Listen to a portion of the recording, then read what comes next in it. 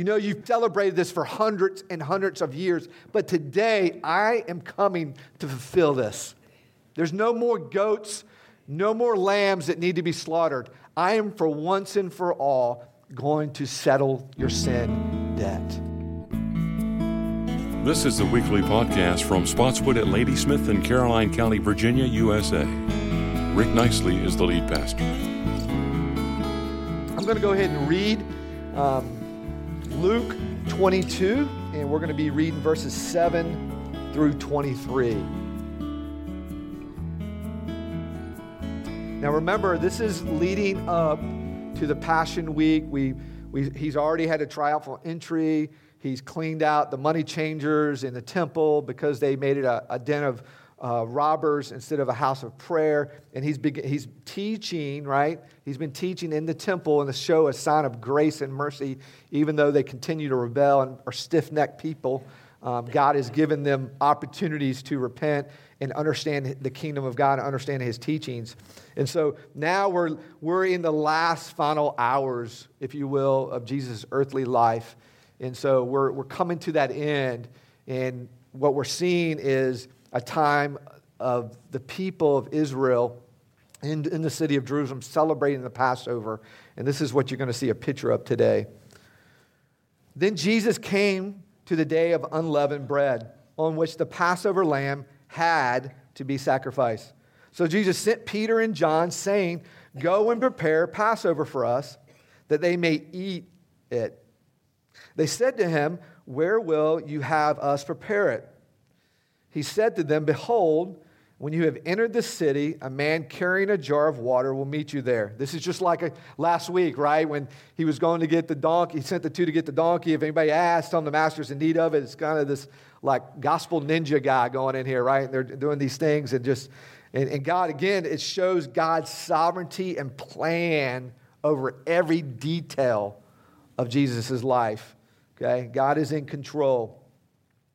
And he said to them, "Behold, when you have entered the city, a man carrying a jar will meet you there. Follow him into the house that he enters and tell the master of the house, the teacher says to you, where is the guest room where I may eat the Passover with my disciples? And he will show you a large upper room furnished, prepare it there." And they went and found it just as he had told them, and they prepared the Passover. And when the hour came, he reclined at the table, and the apostles with him. And he said to them, "I have earnestly desired to eat this Passover with you before I suffer." I want you to think about that.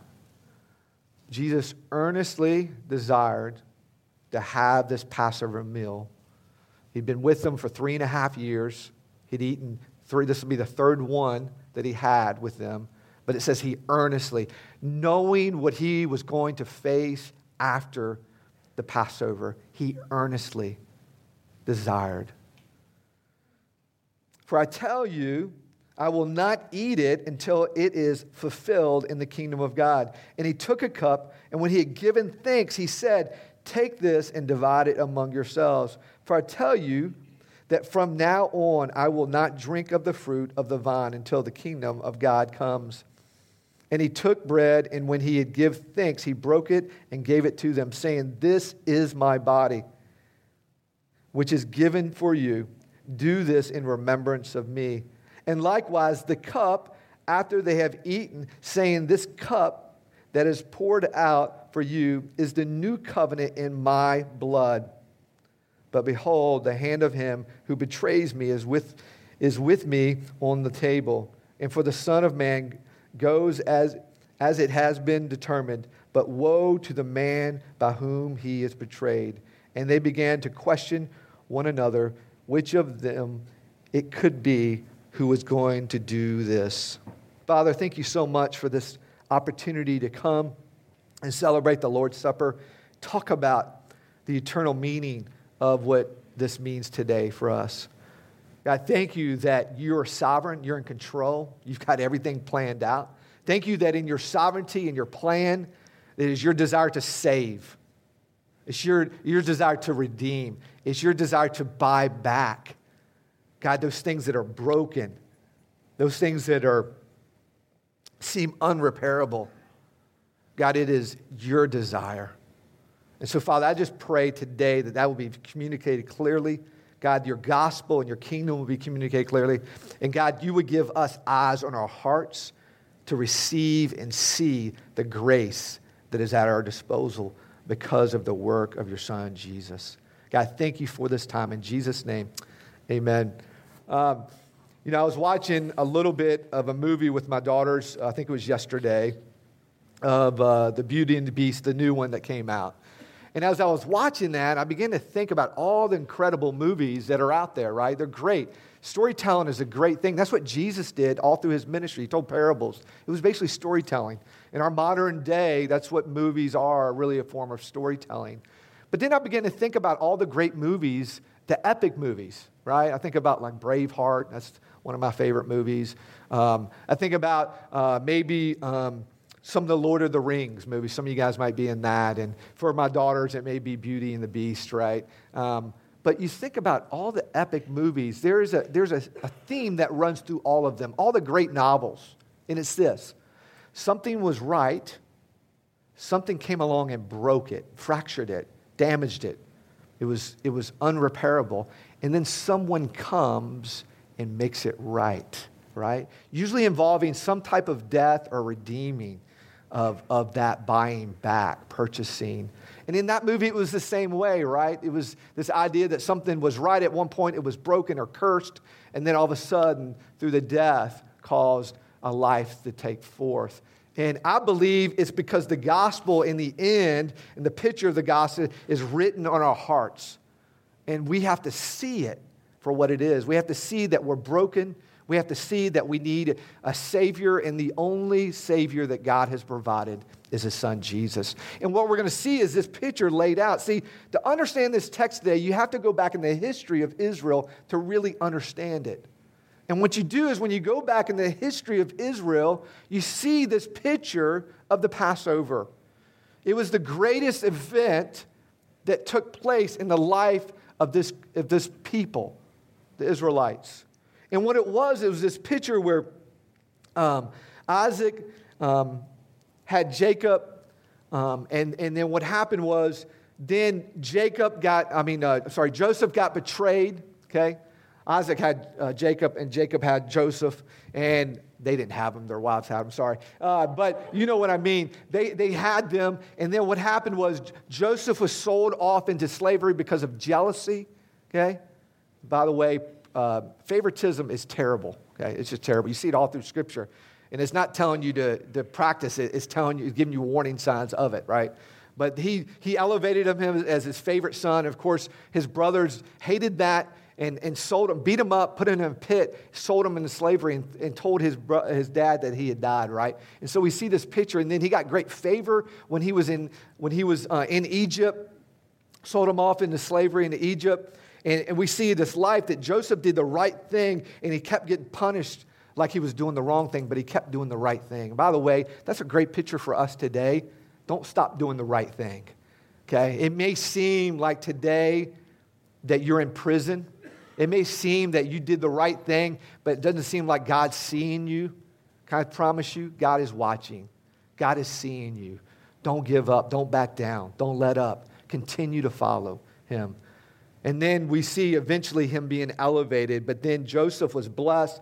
He was able to redeem his brothers and bring them back and his father into Egypt. But then what happened was, the Bible says there was a new Pharaoh that came up and did not understand the story, didn't understand, knew who Joseph was. And of course, they were put into slavery. And in fact, it says that they were blessed even more by numbers, but the pharaohs hated them even more and put them under more bondage. And then eventually began to kill their children. And we see a picture of that with Moses. But Moses, we know, was saved. He was put in the house of Pharaoh. He was raised up. Eventually, he realized who he was from his lineage. He wanted to do something. Instead of trusting God, he took it in his own hands and he murdered Egyptian. And he fled. God showed up in stages of his life, 40 years with Egyptians, 40 years in the desert, and then 40 years God brings him back and begins to make him the leader, if you will, the savior of those people. and begins to show him. And then what happens is these plagues begin to happen. And what we see is the highlight of this plague eventually coming, where God says, listen, if you do what I say, if you have faith and believe what I tell you to do, your children and your family will be spared. But if not, the first male son in every household will die. And so we pick up with this story, if you will. Turn with me to Exodus chapter 12. This is what we have, the story of Exodus chapter 12. In verses 3, this is where they're given the instructions of what to do to spare the wrath of God. It says, tell all the congregations of Israel that on the 10th day of this month, every man shall take a lamb according to their father's house, a lamb for a household. And if the household is too small for a lamb, then he and his nearest neighbor shall take according to the number of the persons, according to eat what each can eat. You shall make your count for the lamb. Your lamb shall be without blemish, a male 1 year old. You may take it from the sheep or from the goats, and you shall keep it until the 14th day of this month, when the whole assembly of the congregation of Israel shall kill their lamb at twilight. Then they shall take some of the blood and put it on the doorpost and on the lintel, which is a cross beam, on the house in which they eat it. And they shall eat the flesh that night, roasted on the fire with unleavened bread. A sign of unleavened bread is a sign without, we know eventually leaven is a sign of sin being puffed up. So it's unleavened with pure heart, okay?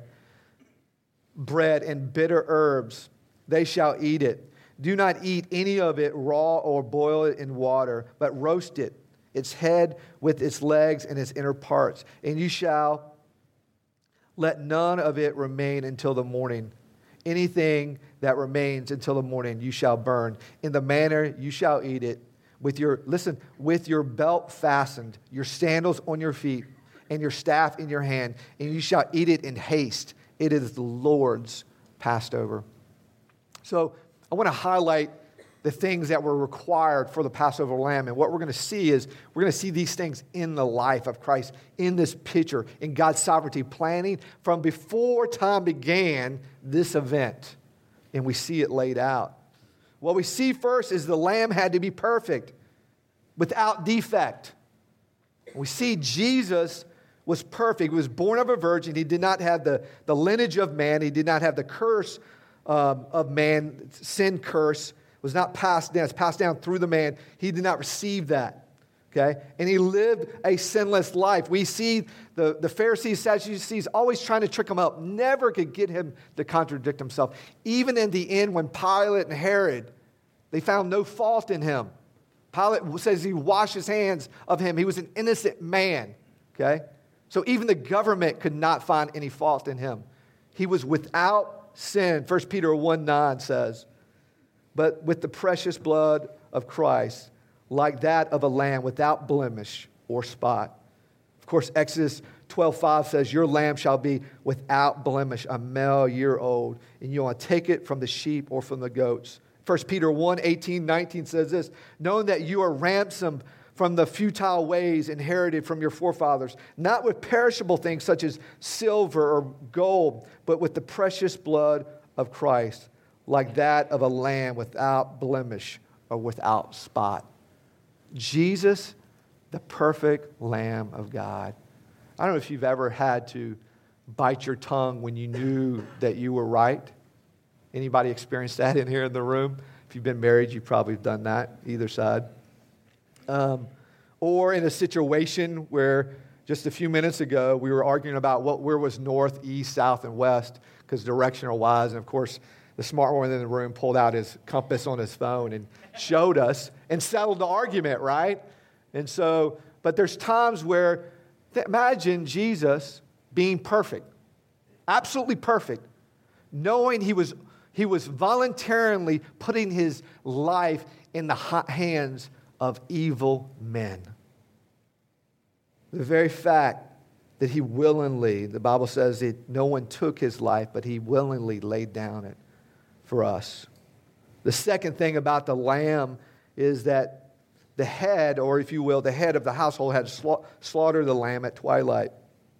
It says, you shall keep it until the 14th day of the month, when the whole assembly of the congregation of Israel shall kill their lambs at twilight.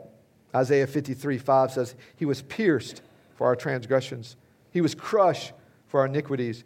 And upon him was the chastisement, the punishment that brought us peace. And with his wounds we are healed.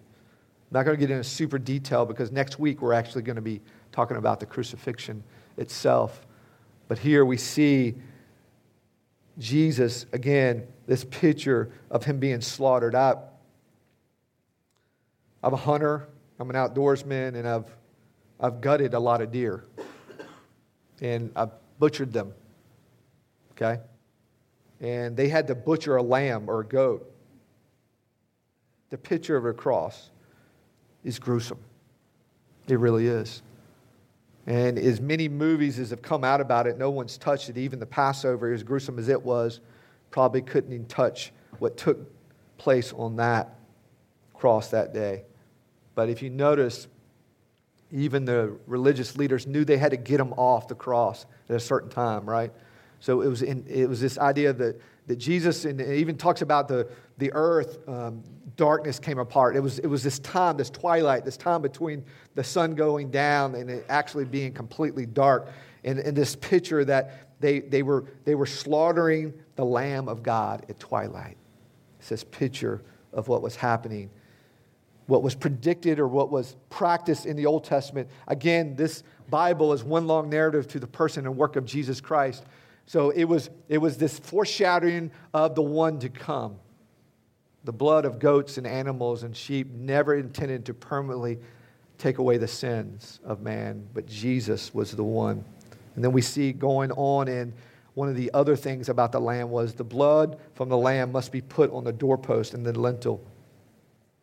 It's this idea that you had to cover the door. The door is the entry way into your home. It's the way to get into your life. Okay, and we talked about this a few weeks ago, how your life, if you will, is like a house, has many rooms, but the entry is through the doorway. It's this idea that when you go in with Christ, there is no tipping your toes in. There is not just putting your legs in. It's either all in or all out. Either the blood is on your life or it isn't. It's either covering the doorpost or not. Exodus 12:7 says, then they shall take some of the blood and put it, the two doorposts and then the lintel of the house in which they eat it. And Hebrews 12:24 says this, and to Jesus, the mediator of a new covenant, and to the sprinkled blood that speaks a better word than the blood of Abel.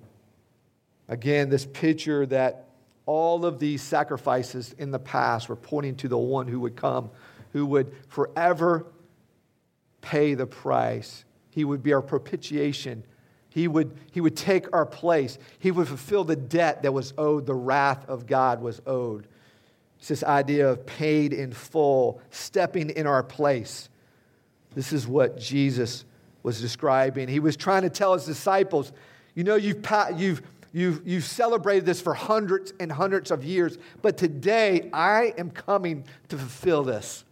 There's no more goats, no more lambs that need to be slaughtered. I am for once and for all going to settle your sin debt.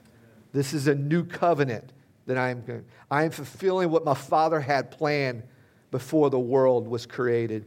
And it goes on to say that this animal had to be roasted and eat entirely. It's this idea that the roast is this picture of the wrath of God being poured out on his son. And again, I don't want to get into a lot of detail because of the crucifixion being next week, but it's the full wrath. And what we need to realize, it was my sin, it was your sin, it's your friends, your family, your coworkers, our world's sin that put him on the cross. It wasn't just Hitler's. It wasn't just Osama bin Laden's. It was mine. It was yours. So there's times where we lose our temper, or we have impure thoughts in our mind, or we do something that's not quite truthful. Or there's times where we do something even more painful to God than that. That's what Jesus died for. He died for me, died for you, and he took the wrath of his Father. And it's this idea that, again, we have the Lamb of God and we take him all in. And then it goes on to say, they ate the lamb in haste. When we feed upon Christ by faith, we must forsake the rule and dominion of this world and its sin and all that Satan has loosed to this world. So in other words, we take Christ, as Paul says, we gain Christ. We count everything else rubbish. We count it all trash for what we gain in Christ. So its entirety. Exodus 12:11 says this, in this manner you shall eat it, your belt fastened, your sandals on your feet, your staff in your hands, and you shall eat it in haste. It is the Lord's Passover. John 6:53 says this, so Jesus said to them, truly, truly, I say to you, unless you eat the flesh of the Son of Man and drink his blood, you have no life in you. No life. So in other words, unless we receive the grace of God for our life, we have no hope. And listen, please hear me. We're not here to start some religious stuff. We're here to be authentic and real and find a place of refuge and hope. Man, you sing that song, been redeemed. I've just kept thinking about my past. God saved me from. I was on the road to destruction. I was living for myself. I was leaving a wake of pain and hurt for myself and for others. And God redeemed me. And it's not because I've been perfect since then, I haven't, but I have the grace of God. When you live for God, you're going to fall. You're going to fall flat on your face, and you get up and you walk toward him. This is what Jesus is telling us. We have to have his blood in our lives. It covers us. The lamb was used more than any other description to describe Jesus in the Bible. Over 104 times. Okay? Described. 25% of those 104 were in the book of Revelation. The lamb's used 104 times in Scripture, and the most used describe Jesus than any other term. Okay? Any other term. It's the word lamb. So think about that. I know we talked about last week Jesus being, not a wimpy Jesus, okay? He turned over money tables. He kicked the money changers out. He took names. He didn't take names. He just kicked butt. But he did that, and no one stopped him. He did it. The crowd was full, okay? No one stopped him. He was a carpenter, okay? So he's that, but he's also the Lamb of God. See, he rode in on a donkey, but he's coming back one day on a white horse.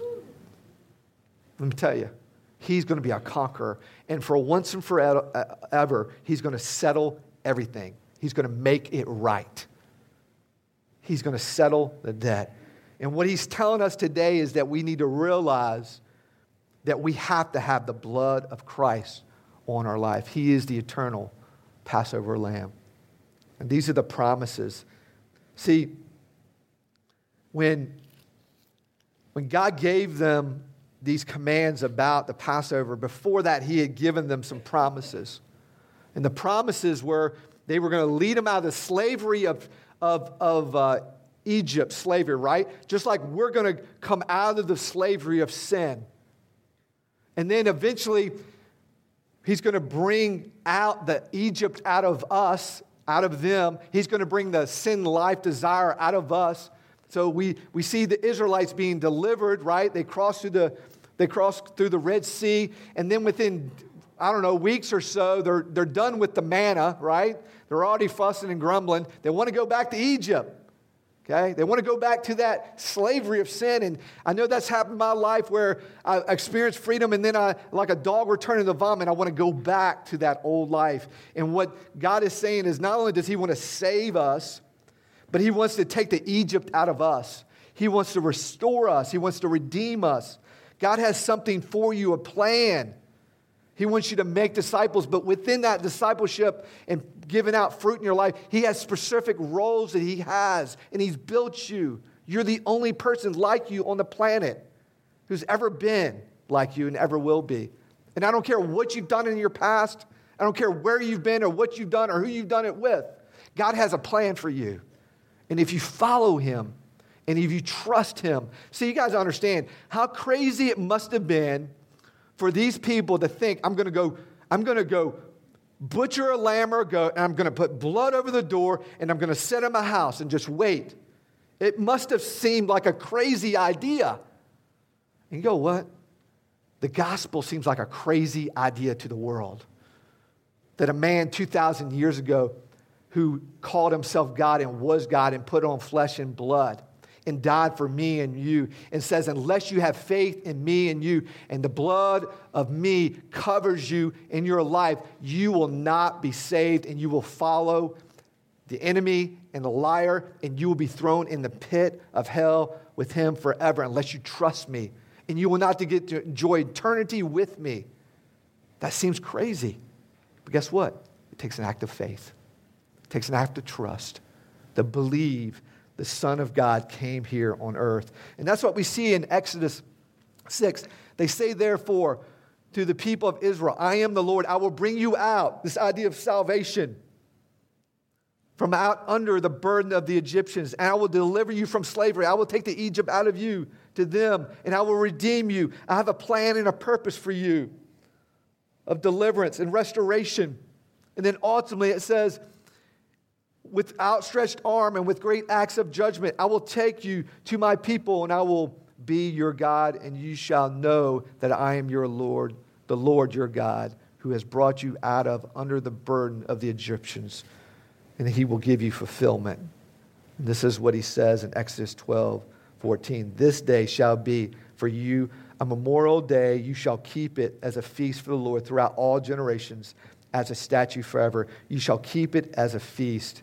Listen, the Passover, this yearly Passover, only makes sense if it's pointing to something bigger or someone bigger, which we see right here fulfilled.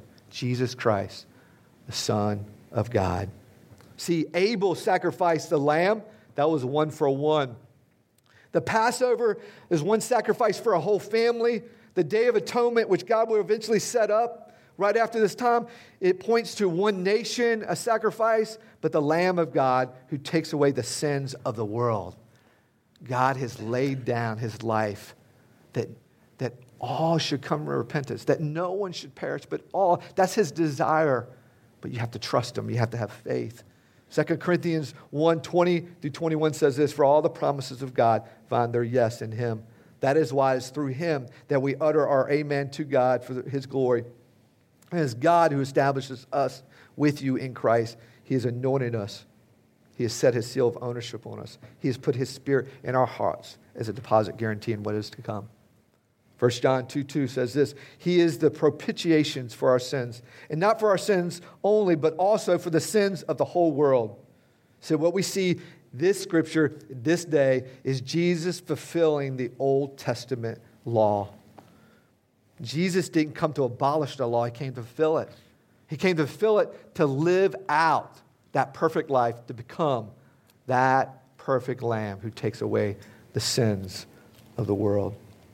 What's really cool at the end of that text in Exodus chapter 12 is this. You see that picture, at the beginning of it, is this picture of that if your family's too small, that you share the lamb, you share the goat with another family. I love that picture. Do you know us as believers? We have the opportunity now to share the good news. That's all the gospel is. It's this idea of sharing that we can be bought back, we can be forgiven, we can be fixed, we can be whole, we can have peace with our Creator. It's this picture of sharing. The lamb was shared. And if the household is too small for a lamb, then he and his nearest neighbors shall take according to the number of persons, according to what each can eat, you shall make it your count for the lamb. Listen to this, 2 Corinthians 5:19. That is, in Christ, God was reconciling the world to himself, not counting their trespasses against them, and entrusting to us the message of reconciliation. You have the greatest news. If you know Christ, the blood of Christ is on your life, you know the greatest news, which is Jesus Christ. If you're here today and you haven't put faith in Christ, I encourage you. Would you do that? You can do that right in your seat.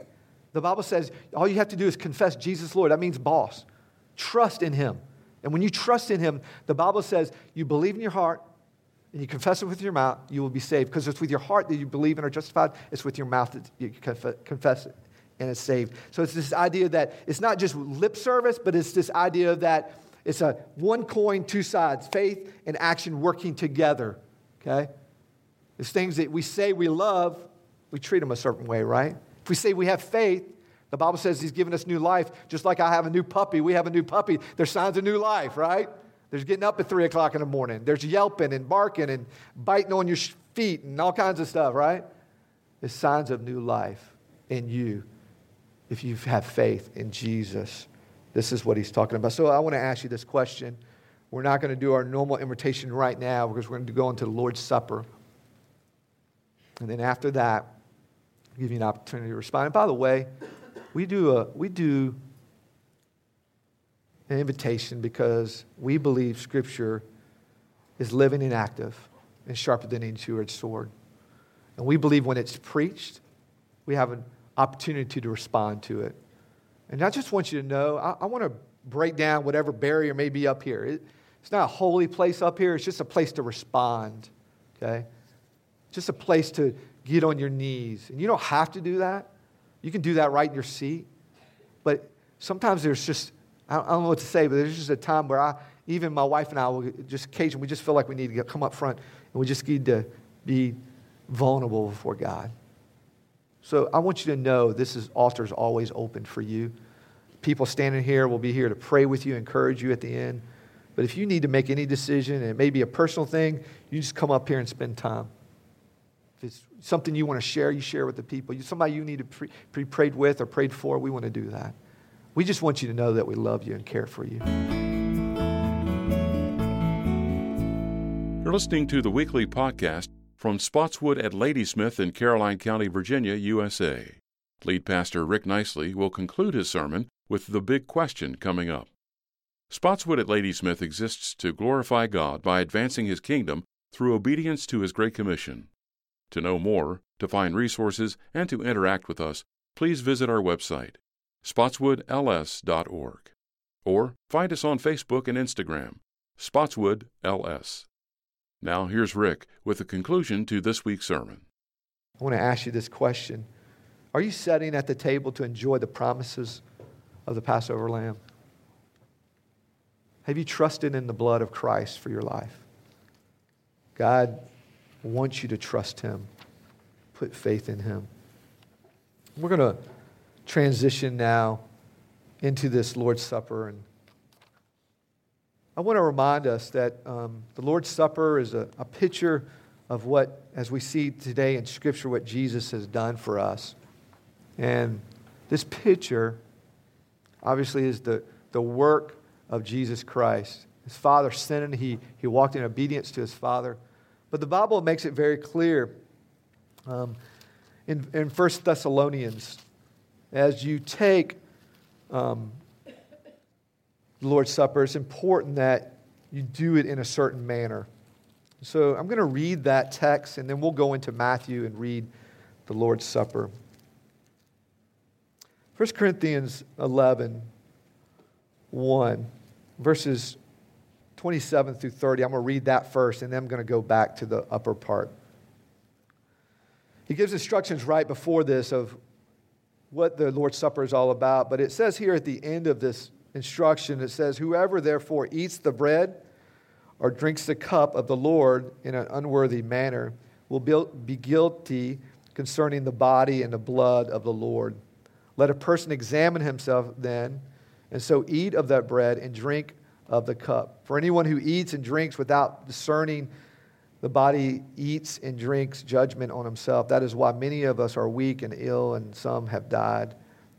So I just want to encourage us, and we'll take a moment before our men come up here and we serve the Lord's Supper. Just a moment to examine our hearts, and then I'm going to close this in prayer, and then we're going to take the Lord's Supper. The Bible makes it very clear that if all you have to do is 1 John 1:9 says that we confess our sins, he is faithful and just to forgive us of our sins and cleanse us of all unrighteousness. Father in heaven, I want to thank you for this great privilege to come and celebrate the Lord's Supper, remembering the great sacrifice your Son took for us. He was fulfilling what had been prophesied of, that the Messiah would come. A king, a wounded victor would lay down his life, but then he would take it up again, defeating death, sin, and the grave. So now he can give us this free gift, that we're not saved by ourselves. It's a gift of God, not by works that no one can boast. So, Father, I thank you for that free gift. I thank you for the grace that is so richly given to us. God, would you allow us now to take this moment? God, I know there's things that I've said or done or thought this week that have not been pleasing to you. And I'm sorry. Will you forgive me? God, I know there's times where I may let some random thought come on my mind and takes me down trails I shouldn't go. And so, Father, please, God, help me to take every thought into captivity and to make it obedient to you. God, I pray that as we take this Lord's Supper, God, each one of us will examine our hearts, confess those things, and enjoy the grace and mercy that you've given freely, God, without finding fault. There's no shame, there's no condemnation for those who are in Christ Jesus. We thank you for that grace. God, help us not to treat your grace cheaply. God, help us to realize, God, we didn't give up anything, we gained. God, your life is so much better. This world has nothing to offer but brokenness and pain and hurt and heartache and destruction. I tasted it. It was rotten in my mouth. Oh, it was fun for a while. But it left brokenness. God, thank you that you heal and you redeem and you buy back and you make whole. God, would we never forget that grace? God, would you move in hearts and minds only like you can? In Jesus' name, amen. This has been the weekly podcast from Spotswood at Ladysmith in Caroline County, Virginia, USA. These podcasts are available on iTunes, Stitcher, TuneIn, and Google Play. You can also find a video version of the podcast on our YouTube channel. Just go to spotswoodls.org and click the YouTube link. Thanks for listening, and God bless you.